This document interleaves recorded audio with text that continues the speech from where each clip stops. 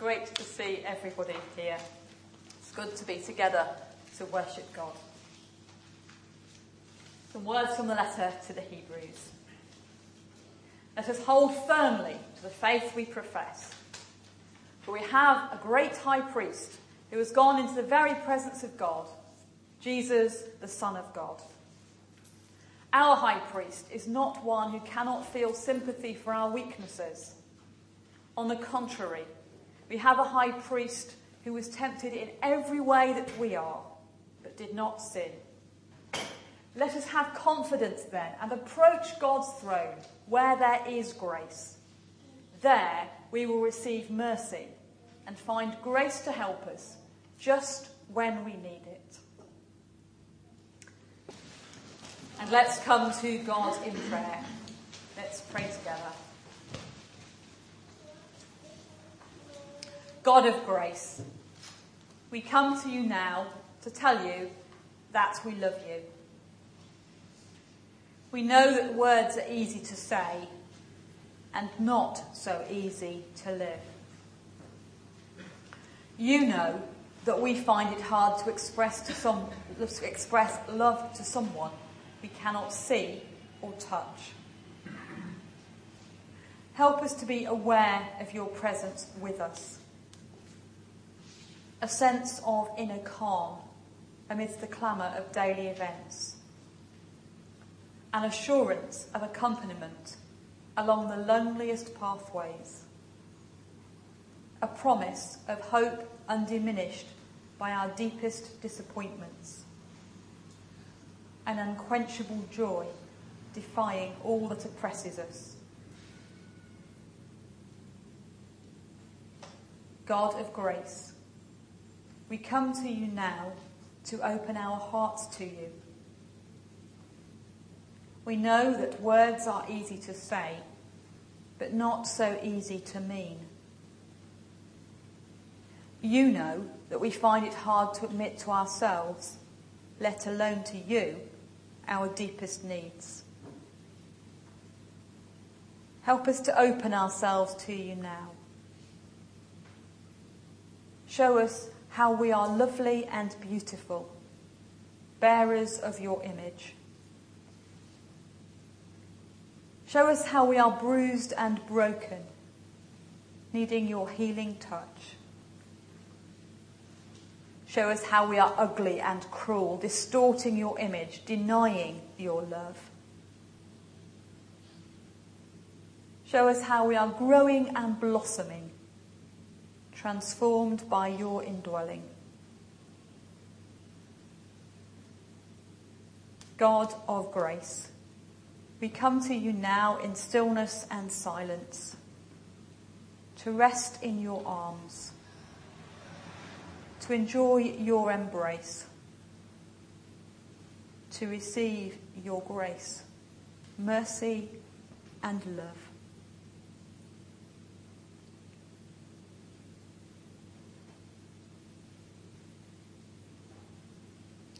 God of grace, here with us. Accept our words, our thoughts, and our feelings.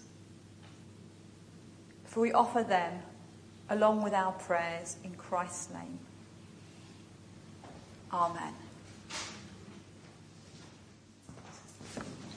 This morning's reading is taken from Acts chapter 15, verses 1 to 35, and it's found in page 167 of the Pew Bibles. Some men came from Judea to Antioch and started teaching the believers, "You cannot be saved unless you are circumcised as the law of Moses requires." Paul and Barnabas got into a fierce argument with them about this. So it was decided that Paul and Barnabas and some of the others in Antioch should go to Jerusalem and see the apostles and elders about this matter. They were sent on their way by the church, and as they went through Phoenicia and Samaria, they reported how the Gentiles had turned to God. This news brought great joy to all the believers. When they arrived in Jerusalem, they were welcomed by the church, the apostles and the elders, to whom they told all that God had done through them. But some of the believers who belonged to the party of the Pharisees stood up and said, "The Gentiles must be circumcised and told to obey the law of Moses." The apostles and the elders met together to consider this question. After a long debate, Peter stood up and said, "My brothers and sisters, you know that a long time ago God chose me from among you to preach the good news to the Gentiles, so that they could hear and believe. And God, who knows the thoughts of everyone, showed his approval of the Gentiles by giving the Holy Spirit to them, just as he had to us. He made no difference between us and them. He forgave their sins because they believed. So then, why do you now want to put God to the test by laying a load on the backs of the believers, which neither our ancestors nor we ourselves were able to carry? No, we believe and are saved by the grace of the Lord Jesus, just as they are." The whole group was silent as they heard Barnabas and Paul report all the miracles and wonders that God had performed through them among the Gentiles. When they had finished speaking, James spoke up. "Listen to me, my brothers and sisters. Simon has just explained how God first showed his care for the Gentiles by taking from among them a people to belong to him. The words of the prophets agree completely with this. As the scripture says, 'After this I will return, says the Lord, and restore the kingdom of David. I will rebuild its ruins and make it strong again. And so all the rest of the human race will come to me, all the Gentiles whom I have called to be my own. So says the Lord, who made this known long ago.' It is my opinion," James went on, "that we should not trouble the Gentiles who are turning to God. Instead, we should write a letter telling them not to eat any food that is ritually unclean because it has been offered to idols, to keep themselves from sexual immorality, and not to eat any animal that has been strangled or any blood. For the law of Moses has been read for a very long time in the synagogues every Sabbath, and his words are preached in every town."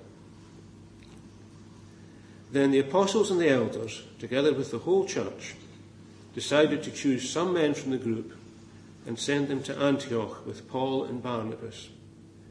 They chose 2 men who were highly respected by the believers, Judas, called Barsabbas, and Silas, and they sent the following letter by them. "We, the apostles and the elders, your brothers, send greetings to all our brothers of Gentile birth who live in Antioch, Syria, and Cilicia. We have heard that some who went from the group have troubled and upset you by what they said. They had not, however, received any instruction from us.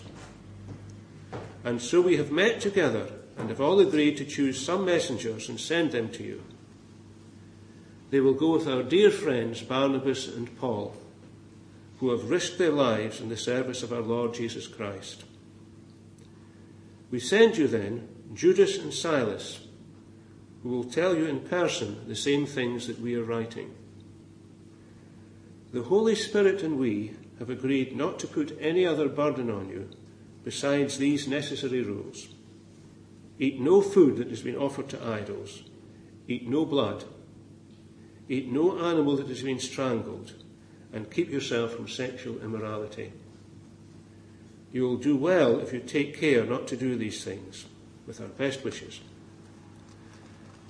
The messengers were sent off and went to Antioch, where they gathered the whole group of believers and gave them the letter. When the people read it, they were filled with joy by the message of encouragement.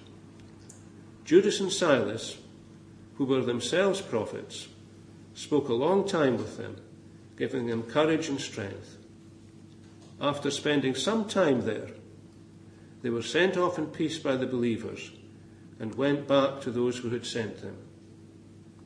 Paul and Barnabas spent some time in Antioch, and together with many others, they taught and preached the word of the Lord. Amen.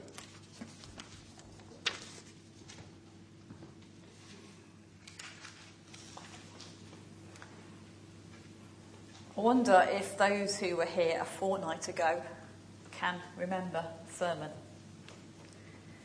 It probably seems like it's a long time ago, and it's not that surprising if you don't remember it.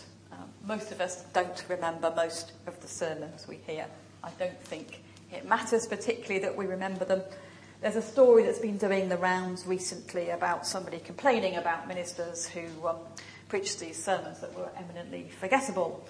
And, what a waste of time this was. And that somebody replied and said, I've been married for 25 years and my wife has cooked an awful lot of meals and I've eaten them.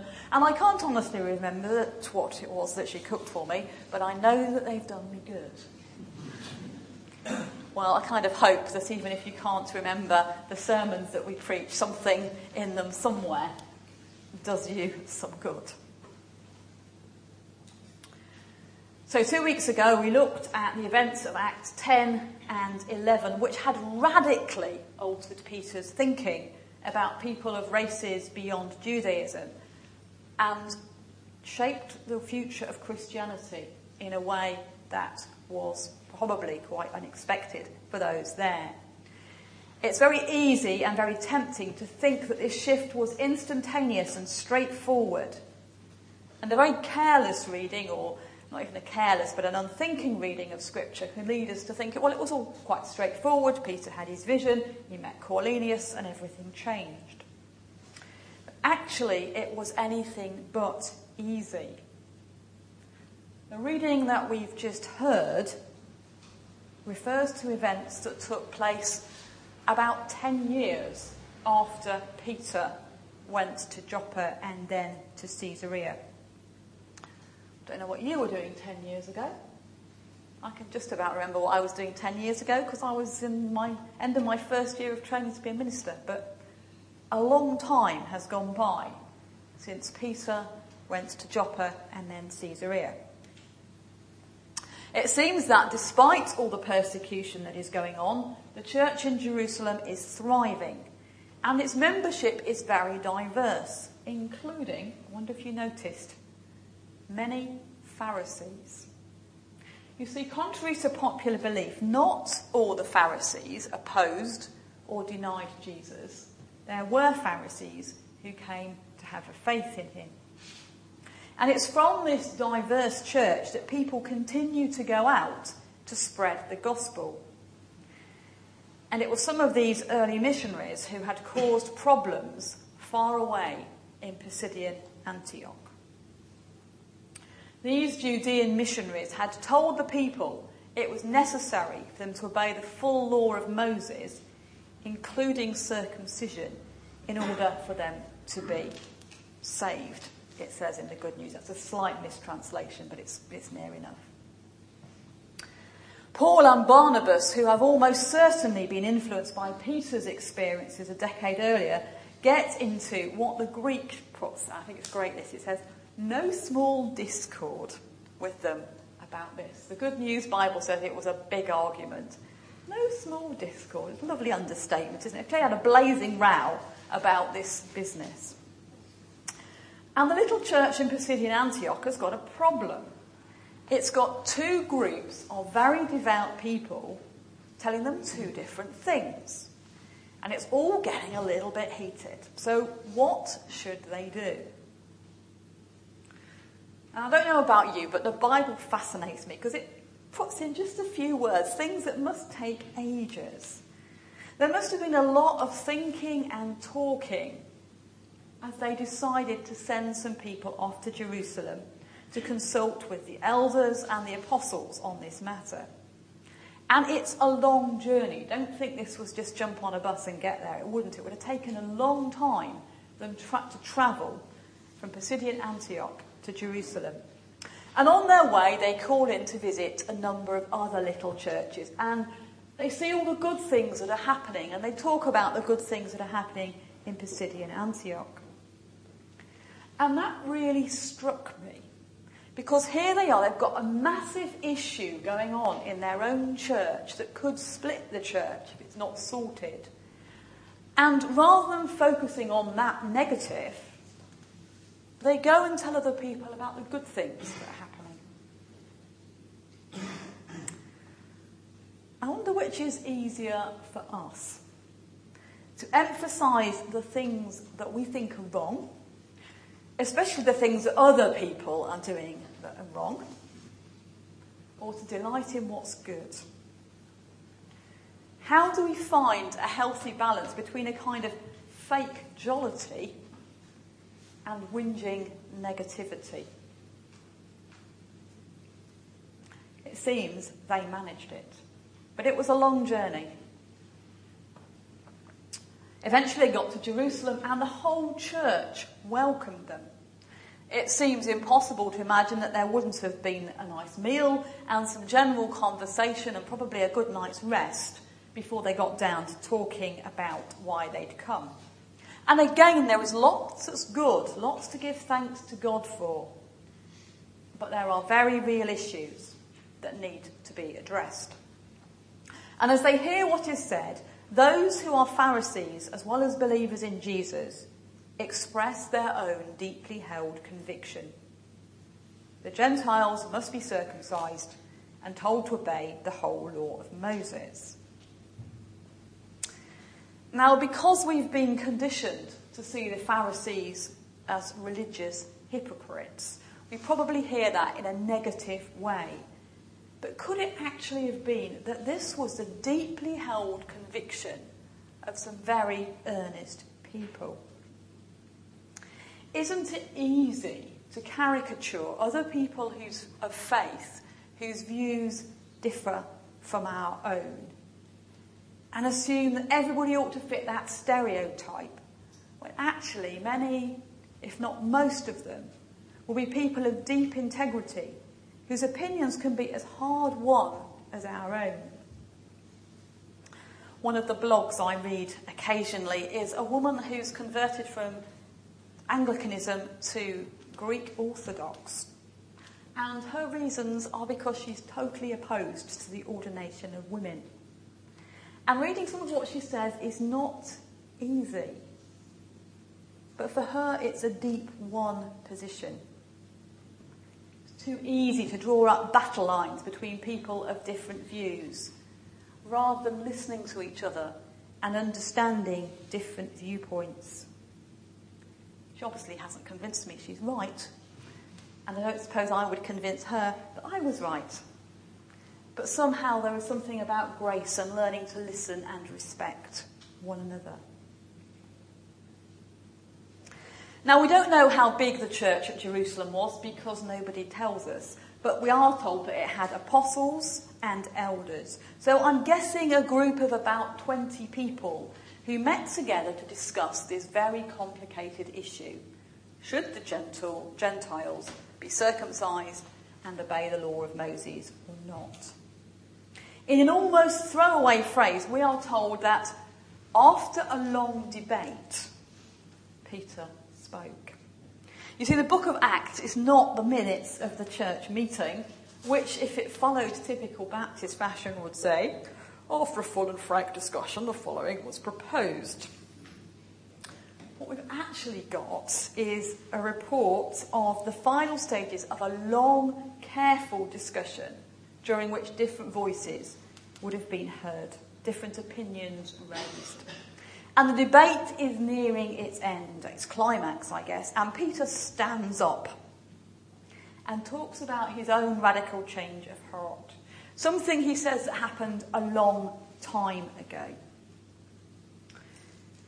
And I find myself wondering how much his thinking has developed in that decade or thereabouts since he met Cornelius at Caesarea.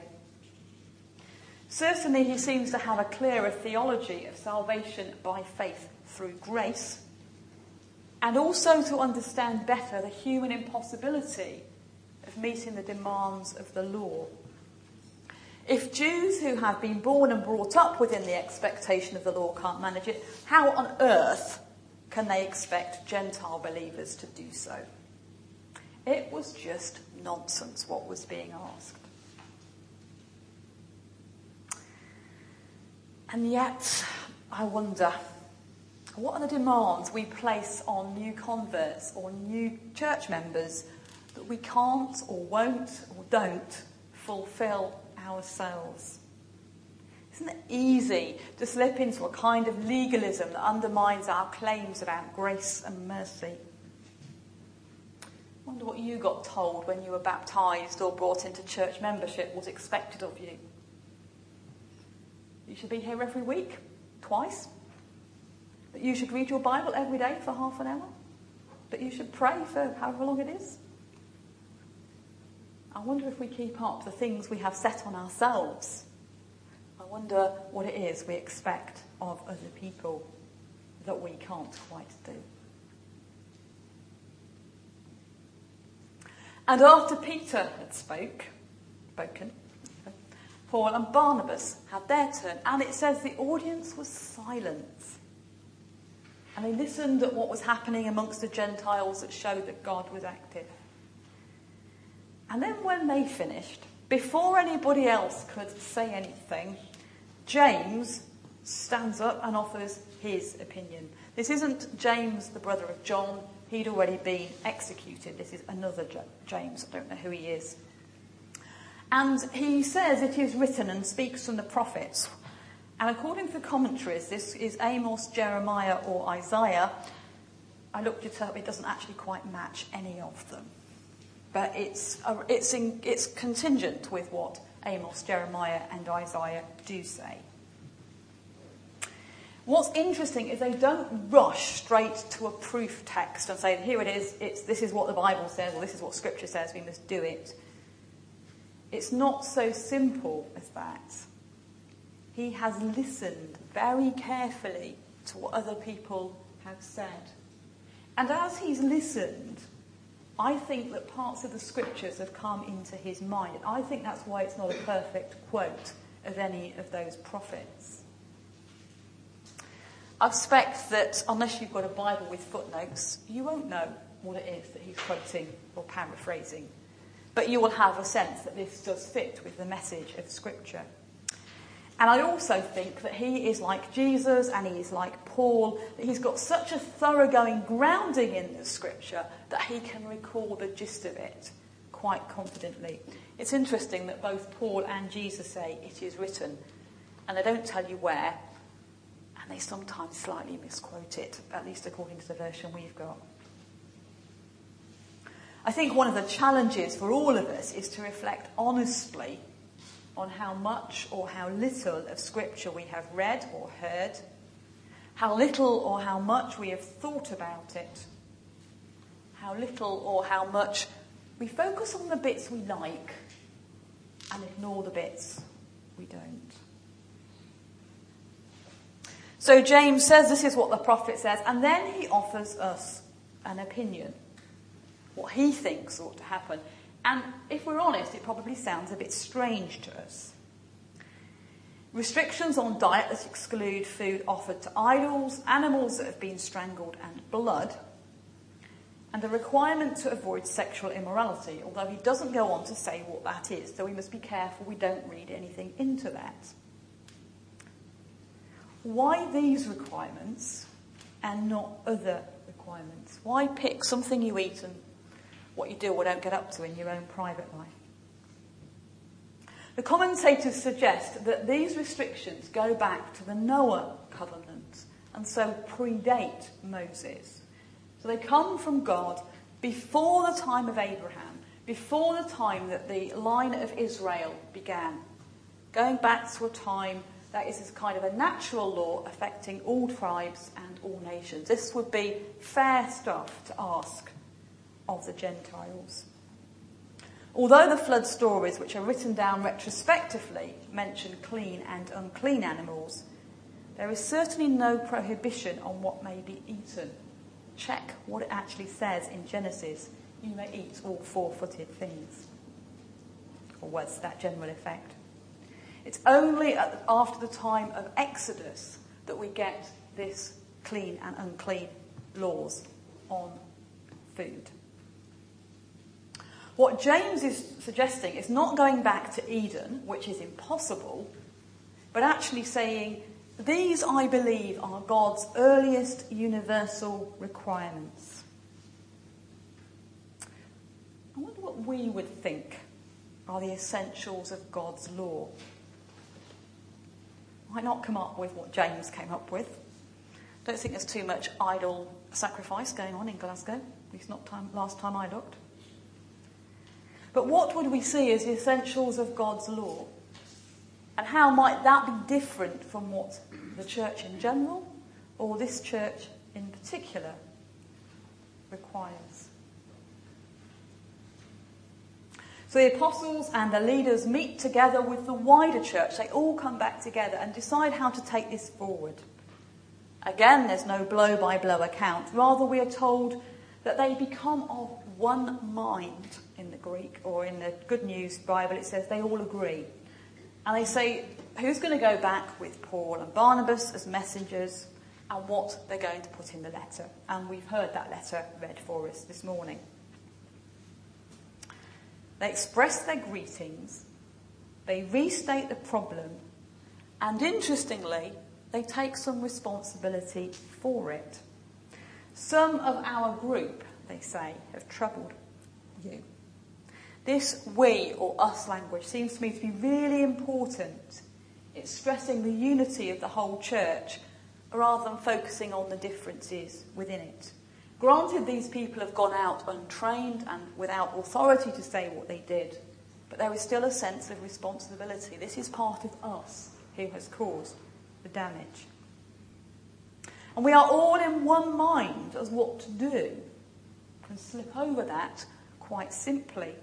It doesn't say they had a vote and 67% or 75% or 90% agreed.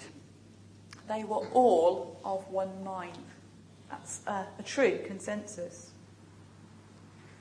Now, we all know when we try to work with a consensus, it can take an awfully long time. We have to allow time for those who dissent to work through their objections. It means that those who can quickly see what they think is a solution have to be patient with those who can't see a solution so quickly. It means that everyone's voice has to be heard, no matter how irritating that can be, or how frustrating it might feel. And the views have to be weighed up. One of the dangers of our Baptist approach of voting on important issues is that if we're not careful, we rush it through, and we listen to the loud voices, and we don't really check that we've got a common mind. We don't check that even those whose opinions might differ are carried with us and not just walked all over. It was quite interesting, just over a year ago now, when you were planning how to vote on whether or not to call me. And Jim, who was your moderator, phoned me up and said, this is the process we've agreed, that we will have a vote and we will require a certain majority. And if it's not clear, if it's a little bit under or only just over, we will have a second vote to see whether, as a whole, we will endorse that decision. And I think that was really wise. It's a good model. Paul Fiddes, a Baptist theologian, says sometimes it's the minority who have the word of God in their hearts, not the majority. We are in this together. When we make a decision, it's good to make sure we carry everyone with us. So the Pharisee and the fisherman, the apostle and the elder, and the woman who sat at the back were all of one mind that what was sent was what was required of the Gentiles. So they wrote their letter, chose the messengers, and sent them off. I wonder how the people at Antioch felt. All that long time they were waiting for a reply. What were they doing? Did they decide not to do any more baptisms in the meantime? Did they stop their evangelism programme? Did they worry about what they could and could not do? Were they dreading somebody coming back with a big sharp knife to do the circumcisions? We don't know. What we do know is that when they received the letter, they were filled with joy by the message of encouragement. You see, how the message was presented was just as important as what it said. They knew that the Jerusalem church cared about them and so they were able to hear and receive what was said. In this account we find believers in Jesus with very different views that they saw as fundamental, working together to find a mutually acceptable resolution. Not everybody was going to get the outcome they hoped for at the start. It was going to take a lot of time and a lot of listening. All of them were going to have to think deeply and carefully about what really did matter, rather than simply regurgitating the received wisdom of their forebears. Peter had started this process a decade earlier, but even he still had some work to do. Some of the Pharisees had retained their careful patterns of behaviour whilst they were growing as disciples of Jesus. And the Gentile believers undoubtedly and understandably were put off by aspects of the law.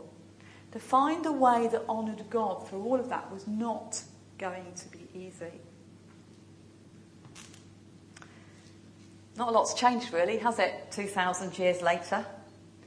There are still issues that divide Christians and impact on the effectiveness of our mission. Approaches to how we handle issues do vary within different traditions and local congregations. At one extreme, people close their eyes and hope it'll all go away. At the other extreme, people shout loudly that if the church doesn't do what I want to do, then I shall go somewhere else to one that does do what I want to do. And then there's everything in between. And it's really easy to point a finger of criticism at other people and other churches, to see the speck in their eye and miss a humongous great plank of wood in our own eyes.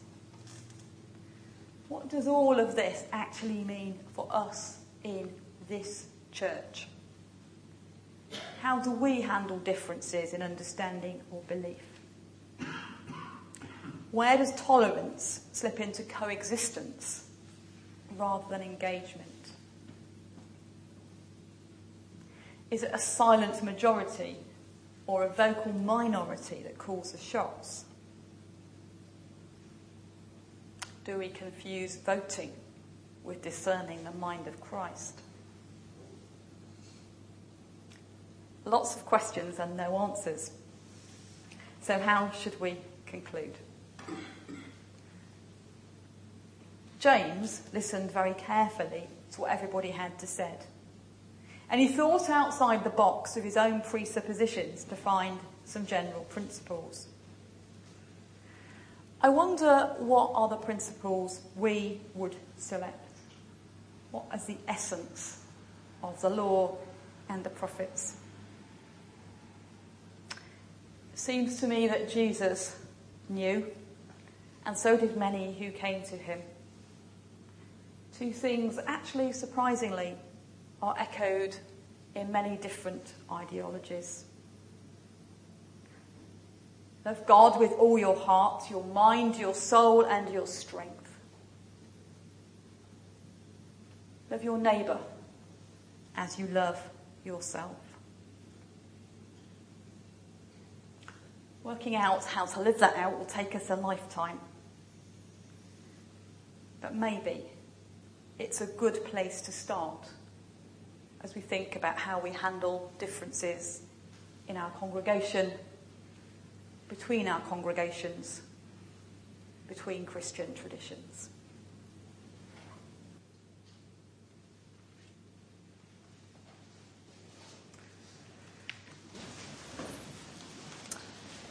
Our prayers of intercession this morning will require you to use your imagination just a little bit, and will include some spaces of silence for your own prayers.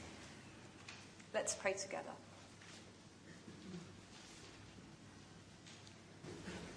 Just along the road from us, in the hospital, someone is clinging to life. Someone is cleaning a floor. Someone is checking a prescription. Someone is examining a patient. Someone is hearing bad news. Someone is mourning. Let us pray for them.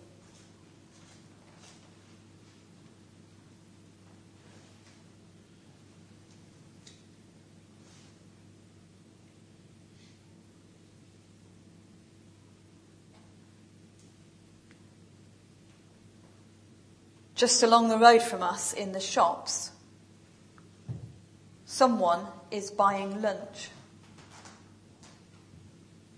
Someone is working overtime. Someone is choosing a magazine. Someone is escaping from an argument. Someone is getting into debt. Someone is stealing. Let us pray for them.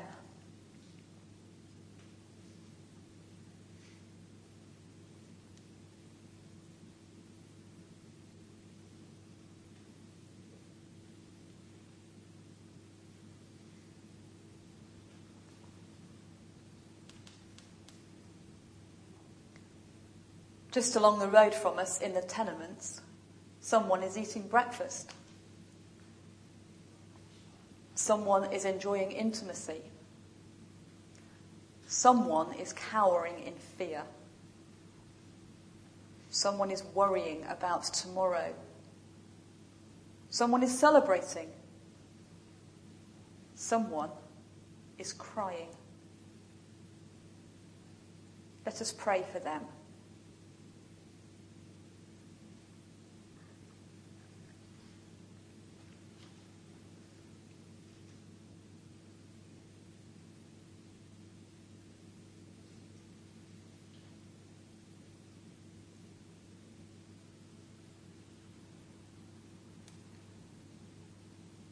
Just along the road from us in the park, someone is walking their dog.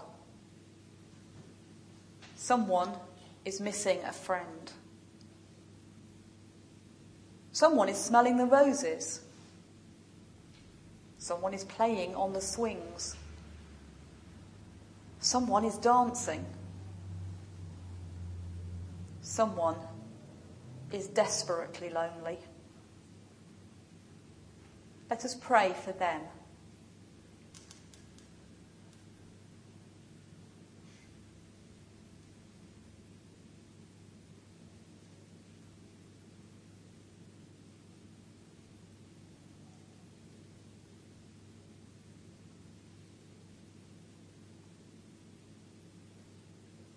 Just along the road from us in the other churches, someone is saying their prayers.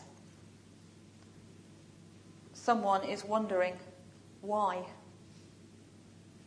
Someone is earnestly seeking.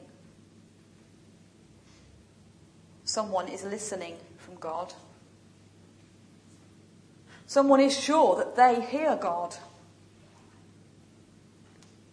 Someone feels utterly unloved. Let us pray for them.